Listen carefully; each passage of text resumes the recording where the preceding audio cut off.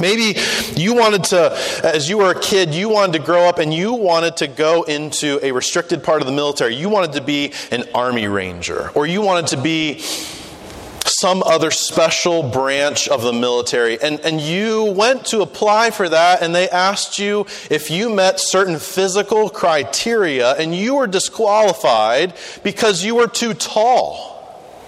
Or you had certain medical conditions that disqualified you from that certain branch of service. I mean, if you're blind, we really don't want you flying planes in the Air Force. Everything in our society even today is trying to move away from having to submit to a rule or a regulation. Just this week, there was an Olympian who was disqualified for testing positive for a banned substance. And the outcry was, well, we should change the rule. Big corporate execs trying to find loopholes to avoid paying taxes. Or even something like a couple removed from a flight for refusing to wear masks properly on a plane. Even the month that we just left, June, which our society celebrated as Pride Month, is nothing more but a celebration of refusing to submit to God's regulations and rules regarding marriage. My rights and what is right to me has superseded our obligation to submit to rules, regulations, and structures in place in our day. Sadly, this shift in thinking threatens the church.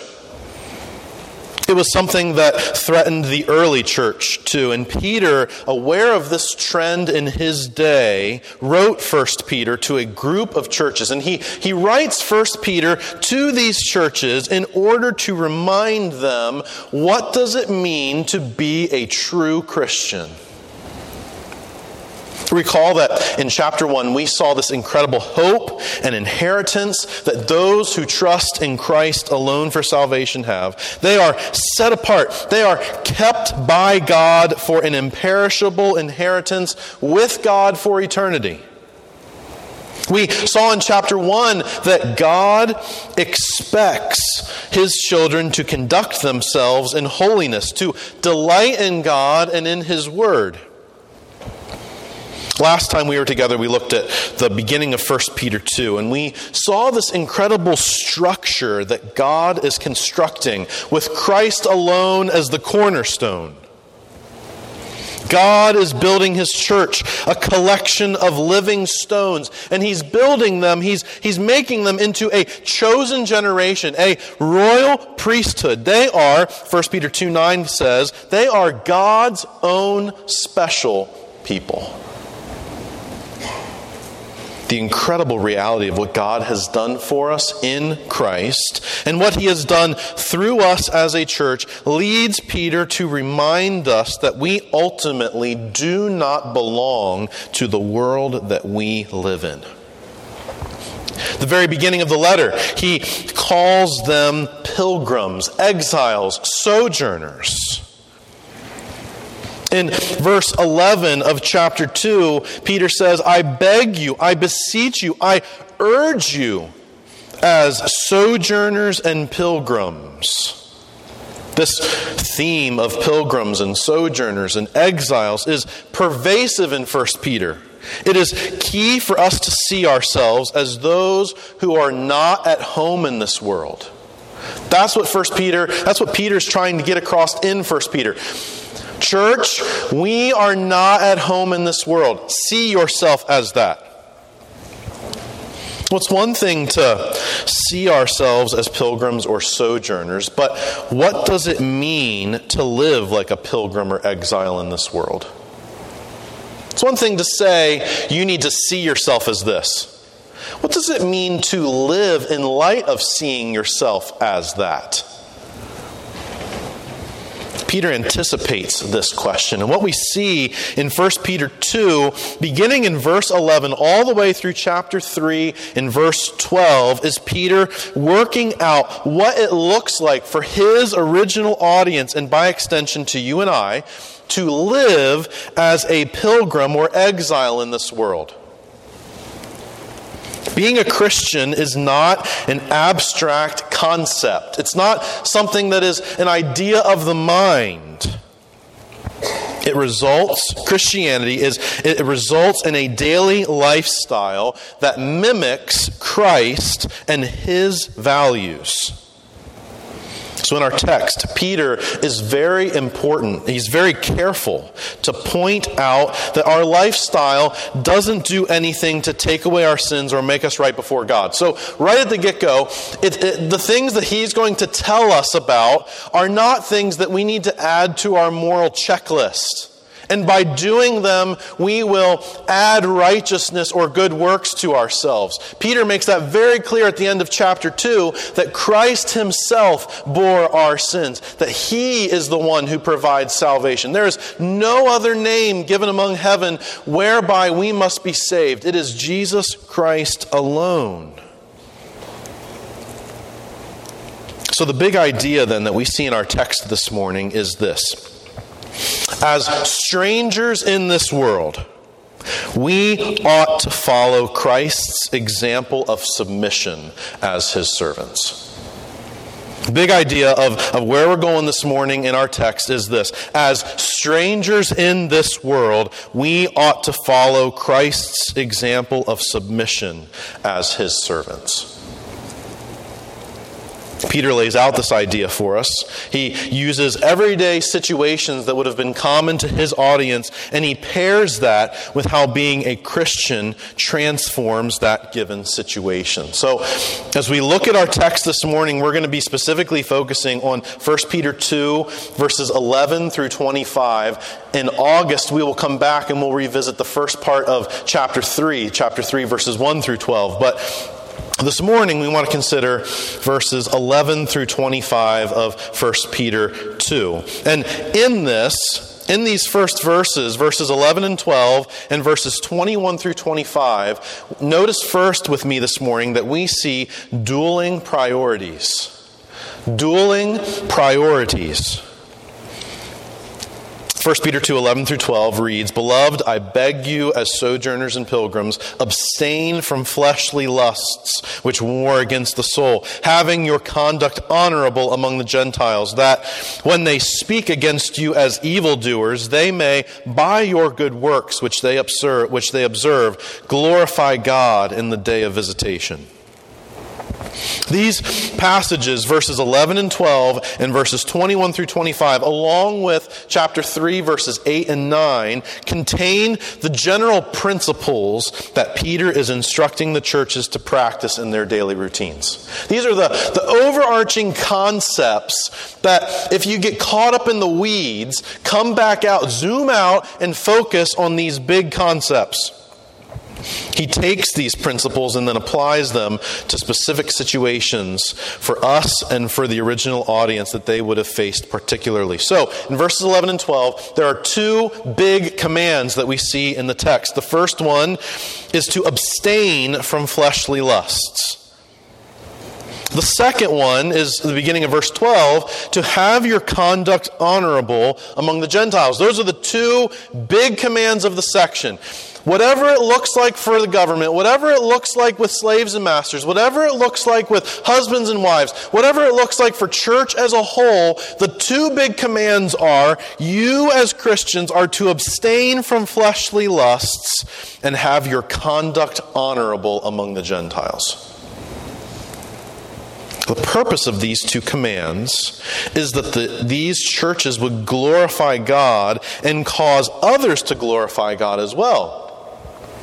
Recall what Jesus said in Matthew 5 when He said that you are the light of the world. A city that is set on a hill cannot be hid. Well, what are you supposed to do with that light? You're supposed to let that light shine before men, that when they see your good works, they may glorify your Father which is in heaven. Peter's picking up on those words. Remember, Peter heard that sermon in person. The fight to follow these two commands is not easy. We find in verse 11 that we're supposed to abstain from fleshly lusts, and notice this, which war against the soul. Our fleshly lusts, the desires in us that are worldly, they war against our soul. They're not easily taken down. They rear their ugly head every morning when that alarm clock goes off. And they're on duty. And they're ready to start kicking and fighting and warring against you. And Peter warns the church, as sojourners and pilgrims. The idea of the word beg there has this idea of urgent pleading with them. Like this is not something that you're like, hey, if you could remember to put the toilet paper on correctly, that would be great. This is like a life and death matter. Peter is urgently, passionately trying to plead with these believers as sojourners and pilgrims to do these two things. You drop down to chapter 2, verses 21 through 25, we see the example of Christ. And this is really where our pattern comes from for doing these things. Verse 21 reads, "For to this you were called, because Christ also suffered for us, leaving us an example that you should follow his steps, who committed no sin, nor was deceit found in his mouth, who, when he was reviled, did not revile in return. When he suffered, he did not threaten, but committed himself to him who judges righteously, who himself bore our sins in his body on the tree, that we, having died to sins, might live for righteousness, by whose stripes you were healed.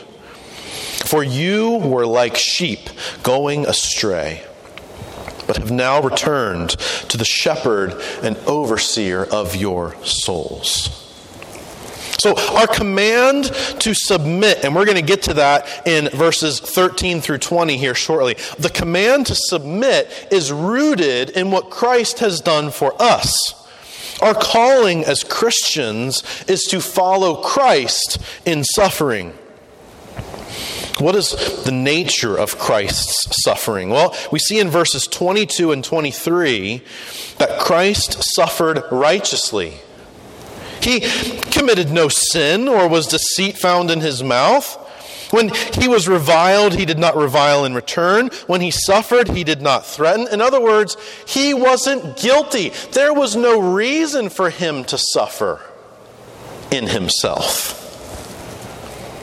There was no just cause for Christ to suffer for anything he had done. He suffered what he suffered for us. For you and I.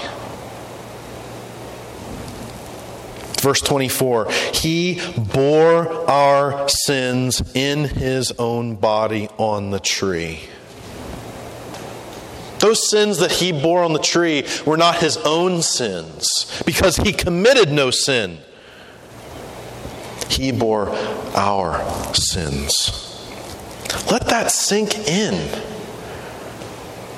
That the God that we are here to worship this morning is the one who has taken our sins and he bore them in his body when he died on the cross for those sins.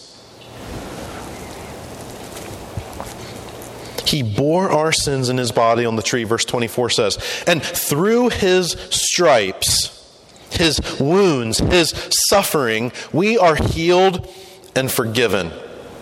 Christ suffered and died for us so that we might, verse 24 says, live for righteousness. Paul echoes these words in 2 Corinthians 5:21 when he says, he who knew no sin was made sin for us, that we might be the righteousness of God in him. Brothers and sisters in Christ, we have a joyous thing to rejoice in this morning.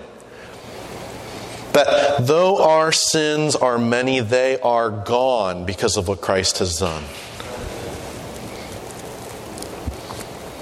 Verse 25 shows us how we are able to belong to the kingdom of God. There is reconciliation taking place in verse 25 because notice that we were like sheep going astray. That we were doing whatever we wanted to do, but have now returned to the shepherd and overseer of your souls. We who were once going astray have been returned. John 10 shows us a picture of Jesus being the good shepherd. And what does he do when one of them wanders off? He goes off and he rescues that one. He leaves the 90 and the 9 and he goes and he rescues the one. David in Psalm 23 echoes this sentiment of God being our shepherd when he says, "The Lord is my shepherd. I shall not want." So we were like sheep going astray, and it's not like we've been returned to the okay shepherd. We didn't get, what nobody else wanted. Friends, we got the best shepherd there is, who cares for us, who loves us, who was willing to sacrifice himself for us. These verses have serious overtones from Isaiah 53. Turn with me, if you would, to Isaiah 53. Isaiah chapter 53. We had VBS a few Saturdays ago, and some of these verses were our memory verses, the times that the verses that we focused on as we had kids and were discussing with them the truth from God's Word. We looked at Isaiah 53. Consider Isaiah 53, 4 through 6, and let the truth in these verses sink in as we read them.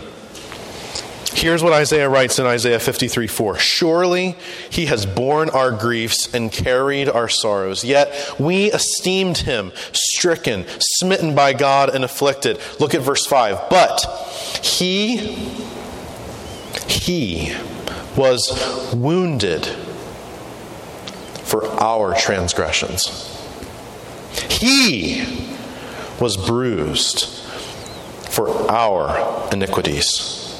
The chastisement for our peace was upon him,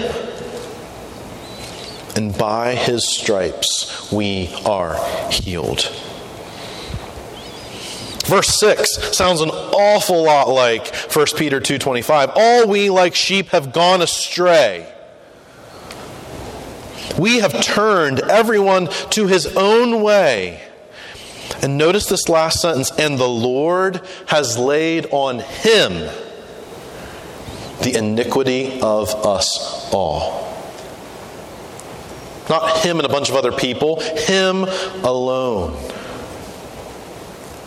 Christ alone paid for our sins on the cross. And Peter here brings that into this text as we think about what does it mean to be a true Christian. He brings in the example of Jesus because our submission to others around us in our society and even here in our church is rooted in Christ's submission. Paul talks about that in Philippians 2 when he says that he made himself of nothing, that he humbled himself. He was obedient unto death, even the death of the cross. So back to 1 Peter 2, Peter brings these verses in and he leaves us with a question in verses 21 through 25. Friend, have you trusted in what Christ did for you? The example that Christ set of bearing our sins, have you believed in that? Have you trusted in that for salvation? Have you acknowledged your sin, repented from it, and turned to Christ in faith for salvation? Jesus wants to give you a living hope. He wants to restore your relationship with God. So trust in him. If you have not trusted in him for salvation, today can be the day of salvation for you. Trust in him for salvation. Talk with me after the service or someone around you about how you today can have salvation in Jesus Christ alone.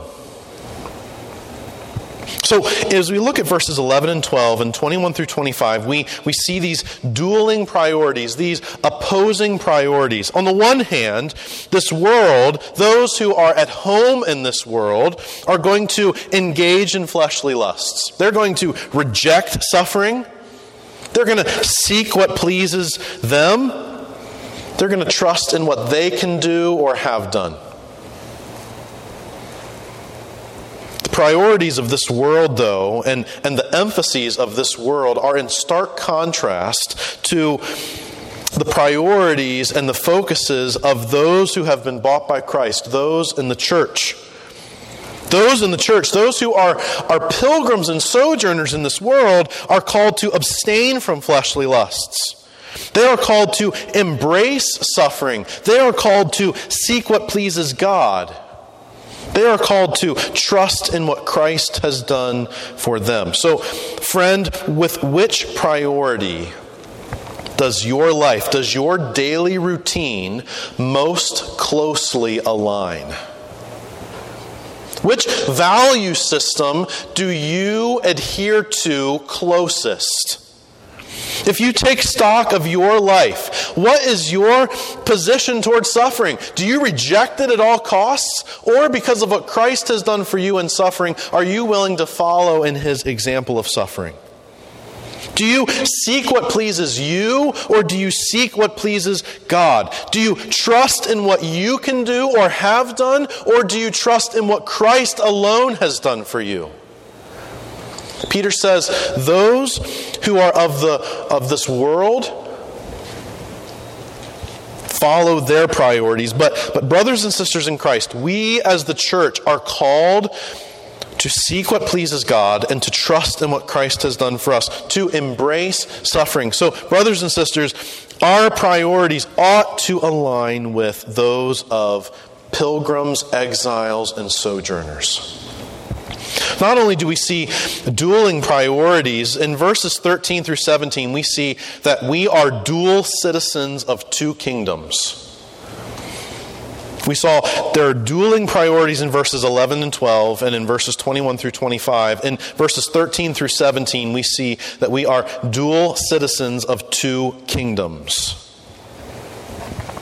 Here's what Peter writes in 1 Peter 2:13. Therefore, submit yourselves to every ordinance of man for the Lord's sake, whether to the king as supreme or to governors as to those who are sent by him for the punishment of evildoers and for the praise of those who do good. For this is the will of God, that by doing good you may put to silence the ignorance of foolish men, as free, yet not using liberty as a cloak for vice, but as bondservants of God. Honor all people, love the brotherhood, fear God, honor the king. As we consider these verses, it's important for us to understand the context of Peter's audience. Who are these people that Peter is writing to? Well, he is writing to churches who are full of people who are under Roman governance. They are under Roman authority. They are living under the authority of the Roman government. More than likely, they are under the Roman government at the time of the reign of Nero. Nero is not someone that you would identify as having a positive influence or being a fan of Christianity. He is about as opposite of that as you can get. If Christianity pops up, he wants it stomped out. He wants to eradicate it. He wants to kill all of the Christians. He is about undermining what Christianity is trying to do and spread throughout the Roman Empire. Peter writes to these believers and has the audacity to tell them in verse 7 or in verse 13 to submit yourselves to every ordinance of man for the Lord's sake, whether to the king as supreme. And he knows who the king is. He's not like in the Caribbean somewhere on vacation, just wistfully writing letters to whoever he wants about whatever he wants. He is aware of what is taking place. He himself is under the governance of the Roman Empire. He knows who the king is. In these verses, we see the first of 3 times that Peter is going to employ the word submit. He uses it here in verse 13, he uses it again in verse 18, and he uses it at the beginning of chapter 3 in verse 1. This word submit means to place yourself willingly under someone or something else. If we flip over and look in 1 Peter 5:5, we see Peter use this word again in 1 Peter 5, verse 5. He uses it twice, actually. 1 Peter 5:5, he says, "Likewise, you younger people, submit yourselves to your elders." And then, yes, all of you, be submissive to one another and be clothed with humility. For God resists the proud, but gives grace to the humble. In 1 Peter 5:5, there is a connection between submission and being clothed with humility. So here in 1 Peter 2, Peter is commanding the exiles and pilgrims and sojourners that are in the church to submit to every ordinance of man. Every ordinance of man? What in the world is an ordinance of man? The idea here is every created institution that man holds. In Peter's culture, rulers were viewed as deities. They were viewed as non-human. And here Peter humanizes them. What they're holding, the office that Nero is holding, is a human office. It was a created office. Why is that significant? Because there's only one God. And the Christians in the churches that Peter is writing to are not to submit to the emperor because he's God. They're supposed to submit to him, to every ordinance of man, for the Lord's sake. So Peter here helps the church see how they ought to view the governing authorities. Those who are in positions of authority in the government are created by God, and they are human just like us. That's an important thing for us to remember in our day. That people who serve in the government are not unhuman. They're humans. That is significant because every human being is created in the image of God. They're image bearers. They have value and worth because of their creation by God. How oftentimes do we get into arguments or disagreements about someone in the government, and the first thing that we do is we dehumanize them? Peter says here that we are to view them as humans. That we are to submit ourselves to every ordinance of man, every human institution, every created institution that man holds. So, are we to take this as a blank check for whoever is in government to have whatever, all the authority that they need or want or desire? This is not what Peter has in mind. As a matter of fact, Peter himself in his own life shows us that this is not an absolute command. This is not a do this to the nth degree. Take your Bibles and turn back to Acts chapter 4. Acts chapter 4.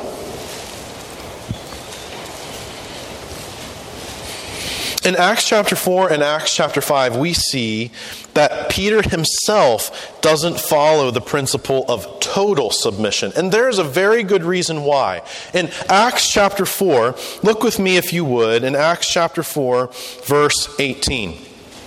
In the context, Peter and the disciples are preaching, they're sharing the gospel, and the religious leaders of the Jewish faith are not huge fans of what Peter and the disciples are doing. And as the authority, as the local government, they call them in verse 18, they called them and commanded them not to speak at all or teach in the name of Jesus.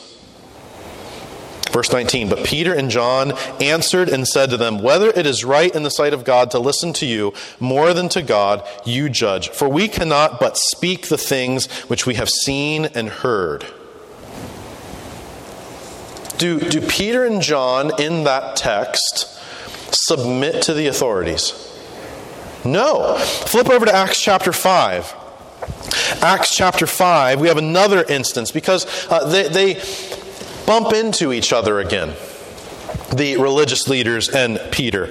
In Acts chapter 5, verse 29, they have been called in, they've been put on trial, they have had false accusations lobbed against them, and they have been told, stop preaching or else. And listen to what Peter and the other apostles say in Acts 5:29. They say, we ought to obey God rather than men. So there's a paradigm, there's a matrix that submitting to authorities fits in. There's a hierarchy that submitting to our governing authorities fits in. And newsflash in 1 Peter 2, it's not the top of the hierarchy. There is a higher tier of submission that submitting to every human ordinance falls under. In Acts 6 and 7, we see the example of Stephen. He's a deacon who is appointed by the church. He serves. He's a man full of the Holy Spirit. He preaches. And the government gets upset at him. And they get really upset at him. And man, you want to talk about a sham trial? Stephen has the shammiest sham trial in the history of shammery. And he goes out and he gets stoned. And you know what he doesn't do? He doesn't raise a ruckus. He doesn't say, guys, this is not fair. You can't treat me like this. I want a lawyer. He is reverential and respectful to those men. But he tells them the truth. He shows us as an example of what it means to submit ourselves to every ordinance of man for the Lord's sake. Now, the Lord's sake is important there because that establishes the top tier of submission. Submission to God is of utmost importance. We ought to obey God rather than man. Those were words that Peter uttered in Acts chapter 5. So, as we go back to 1 Peter 2, what's the balance then that needs to be struck here? And this is the principle that I believe Peter is advocating here. Submission to governing authorities is to be done for the Lord's sake. It's a form of spiritual worship.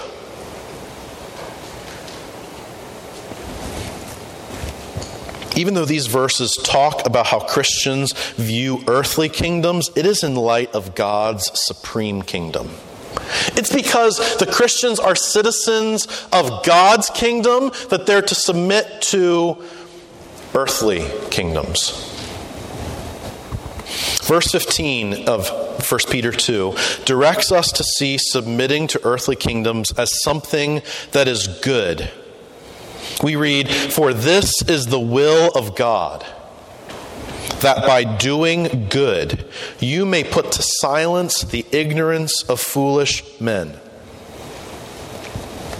It ought to be done. Submitting to our governing authorities ought to be done whenever normally possible because it is the will of God for those who are His kingdom citizens to do so.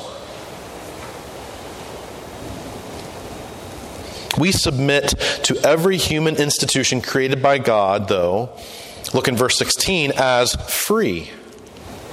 We are free men. We are free in the sense that we are free through what Christ has done for us in making us His people. So that freedom shouldn't be used, and we see this in verse 16, that we do not use our freedom as a cloak for vice. But this freedom is used in light of being God's bondservants. The idea of being God's bondservants is a common way for the apostles to view themselves. Pretty much every apostle who wrote an epistle in the New Testament at some point or another uses the idea of bondservant to identify themselves. Peter does it in 2 Peter 1:1. James does it in James 1:1. Paul does it with Titus in Titus 1:1, and even Jude does it in Jude 1. They say, here's my name and I am a bondservant of God. Peter emphasizes in these verses that Christians live on the earth in the worldly kingdom, but do so not enslaved to the world's kingdom, but to God's kingdom. Peter's approach balances two extremes that we fight. He balances being involved in the world with living in the reality of being a citizen of God's kingdom. So, as those who have been redeemed with the blood of Christ, we are to live in line with what pleases God. And verse 17 summarizes these truths in the priority of what Peter just outlined. Honor all people. That includes the king. That includes the governors. That includes, all people. We're to honor them. We are to show respect to them. Love the brotherhood. That's an exclusive term. The brotherhood are those group of believers who belong to the churches that Peter is writing to. We are to show love to everyone, but to especially those who are of the household of faith, Paul tells us. Fear God. Notice that Peter doesn't say, fear the king. Who is at the top of the pyramid of submission? God is at the top of the pyramid. He is to be feared. Now we've seen that idea picked up in 1 Peter 1 because we are to conduct our stay here on this earth in fear. As Christians, the fear of God ought to be something that compels us and motivates us to live in such a way that pleases Him because we want to do that. We don't want to displease Him.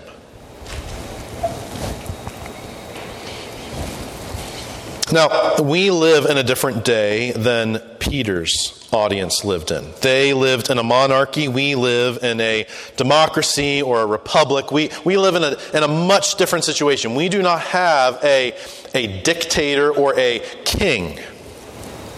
We have the ability to express civil disobedience. They did not. So, how does Peter's principles here apply to us? And that is the million-dollar question. How do we take the truth of 1 Peter 2, 13 through 17, and apply it to us as dual citizens of two kingdoms? On the one hand, we are citizens of the United States. But on the other hand, brothers and sisters, if you have trusted in Christ alone for salvation, you are a citizen of God's kingdom. Here are some thoughts for us to think through. What is the tone with which you voice displeasure at those in authority? Is it one of respect? Is there a heart of submission in your life towards those who are in authority over us? Do we push back on what authorities tell us without complaining? Because Paul tells us that whatever we are supposed to do, we are to do so without complaining. So, as we exercise what is our constitutional obligation or responsibility to express civil disobedience, are we doing so in a way that avoids complaining? Do we avoid personal insults and attacks? It's one thing to criticize someone's policies. It's another thing to attack that person as a person. And because these people have been placed by God as in these ordinances of man, We are to honor the king. We are to honor all people. Are we quick to dehumanize the person in power that we don't like? I mean, there are a number of ways we can do that, right? We can do that on social media. We can do that through the way that we commentate or listening to other people commentate on what is taking place in our day. We can do that through YouTube or other video means. And what we do in those instances is we give evildoers ammunition to use against us. Those who are practicing evil say, hey, you claim to be a Christian and you're practicing evil too. And notice that if we go back up to verses 11 and 12, to our governing principles that Peter is giving us, verse 12 tells us that our conduct is to be honorable among the Gentiles.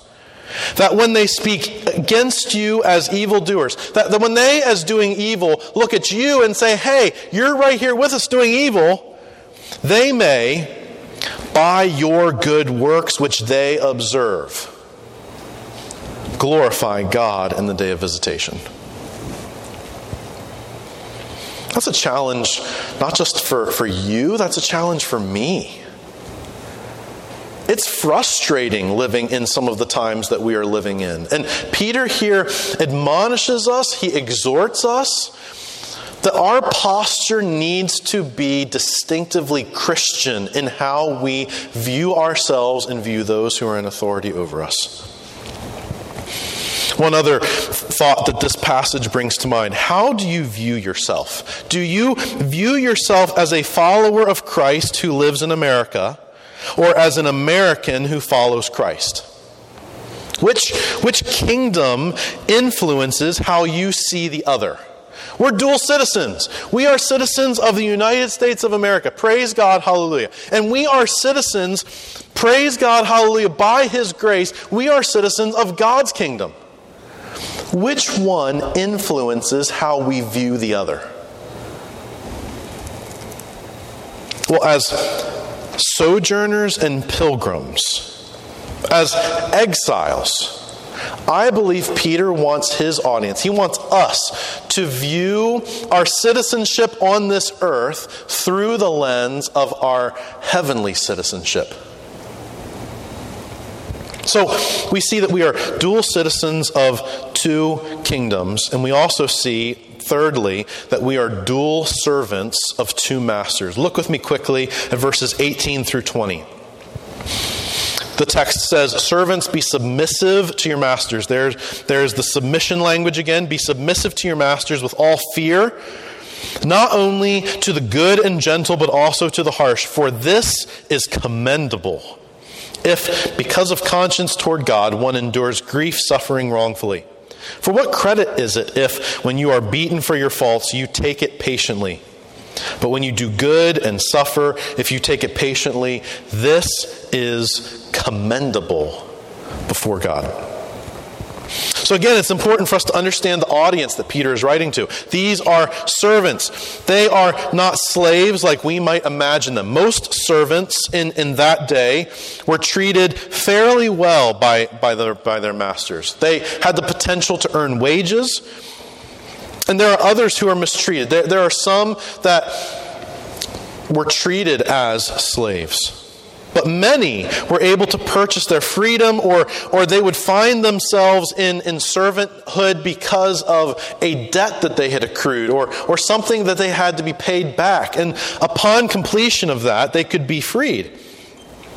Their situation is much different from what America experienced in the 18th and 19th centuries with slavery. So there is a distinction there. At the same time, we have to be careful of just saying, oh, well, servants equals employees and masters equals bosses, because they're not employees. These servants, in most cases, did not volunteer to be bondservants. They did not have the freedom to leave one master and go to another on their own. They didn't have LinkedIn profiles and could go searching on Indeed for new jobs if they wanted them. This instruction from Peter, and this is very important, this instruction from Peter does not affirm the practice of slavery. nor does it encourage the churches to have slaves.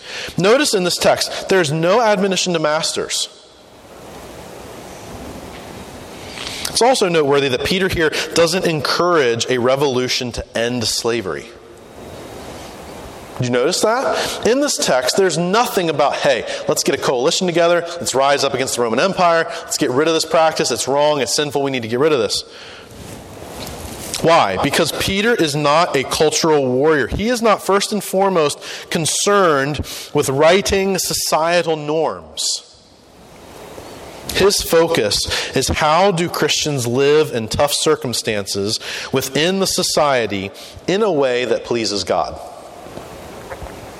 You are alive, we are alive in the 21st century. And it is important for us to answer the question, how do we live in such a way, in this messed up society that we find ourselves in, how do we live in a way that pleases God? And that's the question for these first century believers. So in these verses 18 through 20, we see Peter's continued teaching as it pertains to servants and their relationship with their masters. The command in verse 18 is to be submissive and respectful toward their masters. And it's given without qualification. Not only to the good and gentle, but also to the harsh. It applies to those who are good masters, those who make the top 10 list of places that you want to be a servant to, and those who are at the other end of the spectrum. We learn that this submission is commendable. In verse 19, we read, "For this is commendable." And then Peter goes on to give us some scenarios and then closes out verse 20 by saying, "This is commendable before God."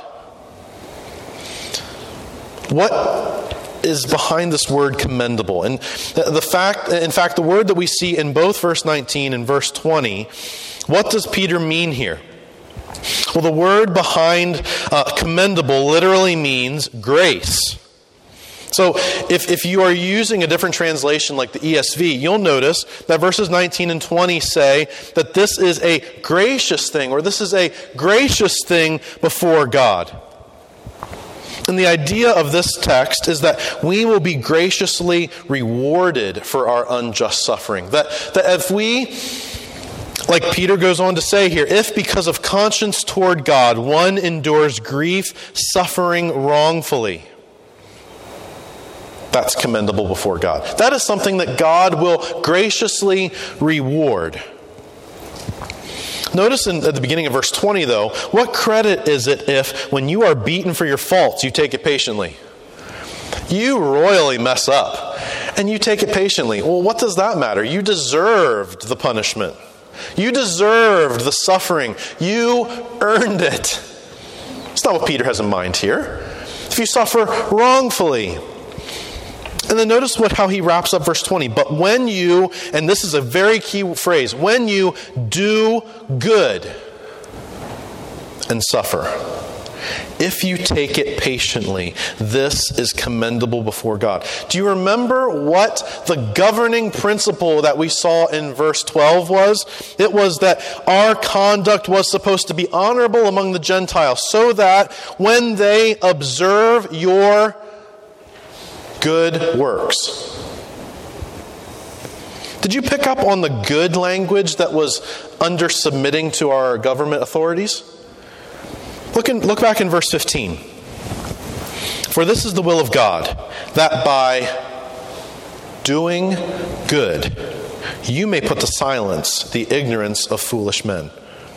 So we are to suffer in such a way. The encouragement here in verse 20 is to do good and suffer.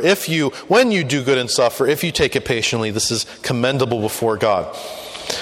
One of the things that was fascinating for me to consider is the fact that Jesus uses this similar language.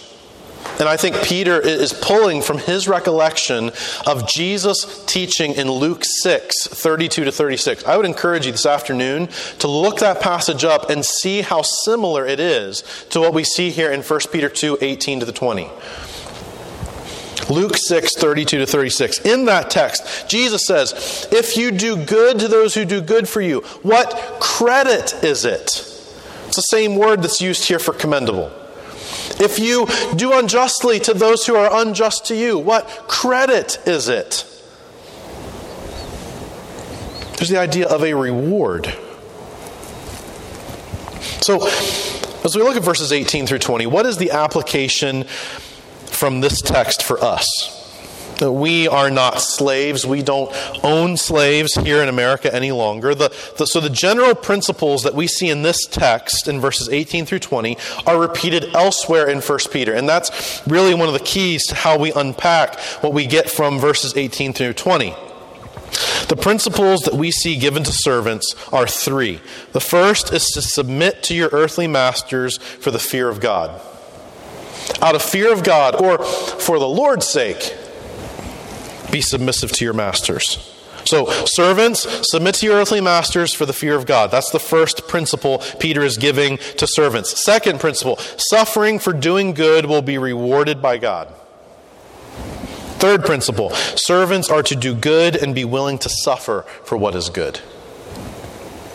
Well, we see those drawn out other places in 1 Peter. Submitting to human institutions for the sake of God, we just saw that in verse 13.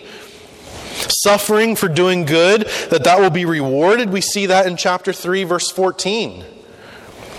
Doing good and being willing to suffer for what's good, we see that Peter talk about that for everybody, all Christians, in 1 Peter 3:17. So, though we are not servants of this world or servants to earthly masters, these principles that Peter gives to servants are still applicable to us. What about in our specific situation? In the principles of this section, they have application to some of the things that we encounter. Whether you have a great job with a wonderful boss, or a horrible job with an atrocious boss, or some other mix of that, this section gives us several things to think through.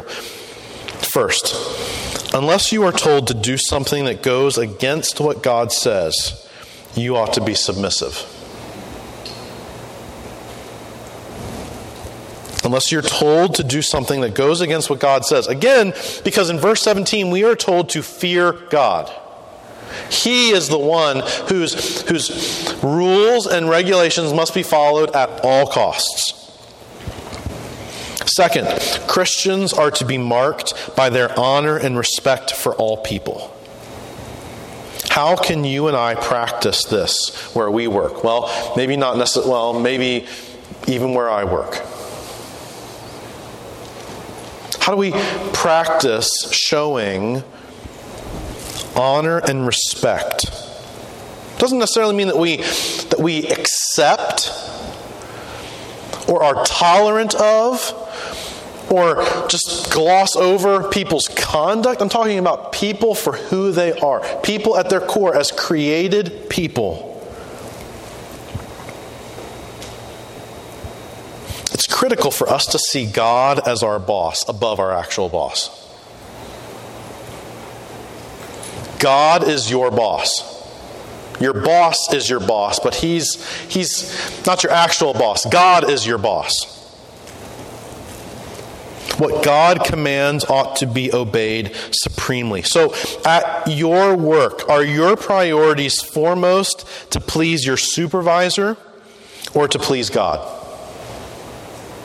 At your place of work, are you concerned with getting ahead or conducting yourself in a way that pleases God? That's the paradigm here. That we are to abstain from fleshly lusts, and we are to have our conduct honorable among the Gentiles, those who are outside of Christ. So in this dual servants of two masters, Jesus speaks to this. He says that we cannot serve two masters. In this life, we struggle with wanting to please our earthly masters and supervisors. As someone who has worked at Panera Bread, who has been a forklift driver, as someone who has taught in a school, those principles of submission are easy to read and easy to acknowledge, but they are very hard to practice. We want to be accepted in this world.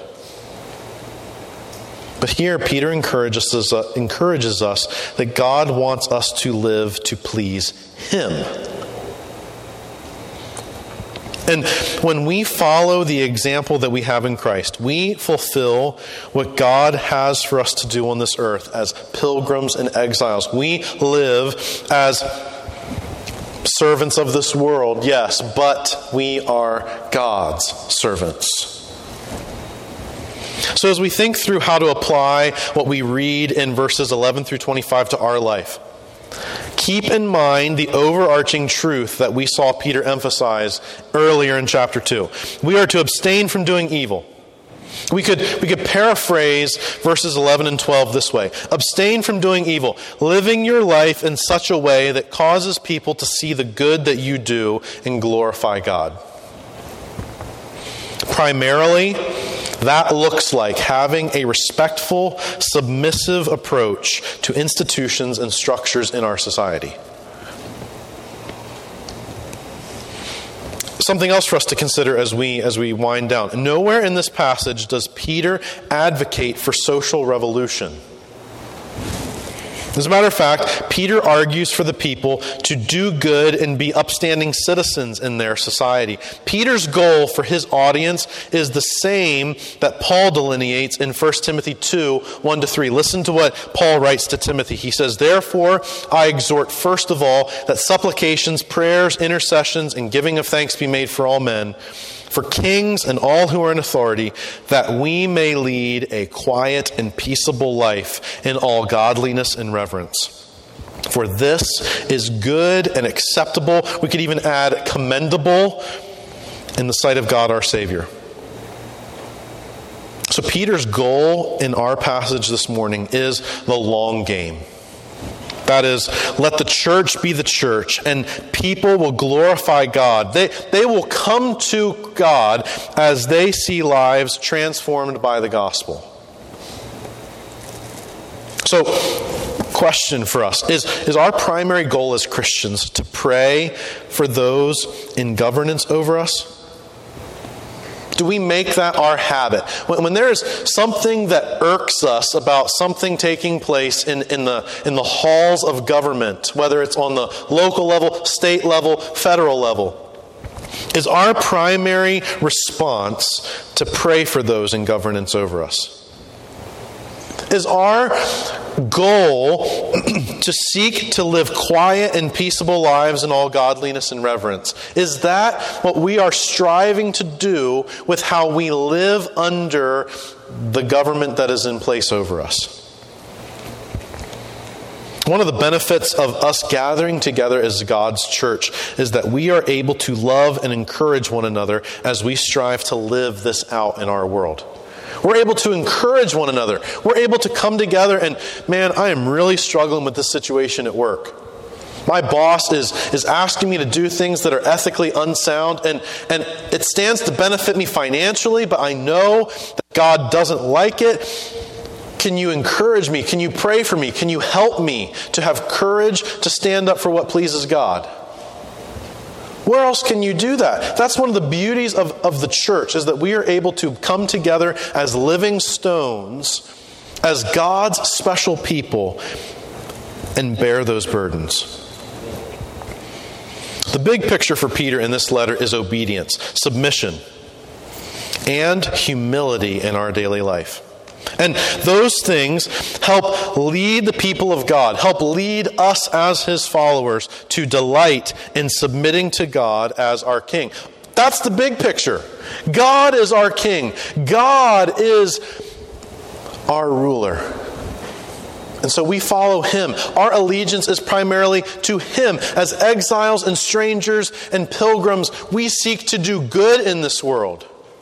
We live as citizens of this world, but that it is done in light of the citizenship that we have in heaven. So, May God give us grace to humble ourselves and be submissive servants to God, just like Jesus Christ our Savior. He is that pattern of submission. To this we were called. He is our example that we are to follow. May God give us grace to humble ourselves and be submissive servants to God, just like Jesus Christ our Savior.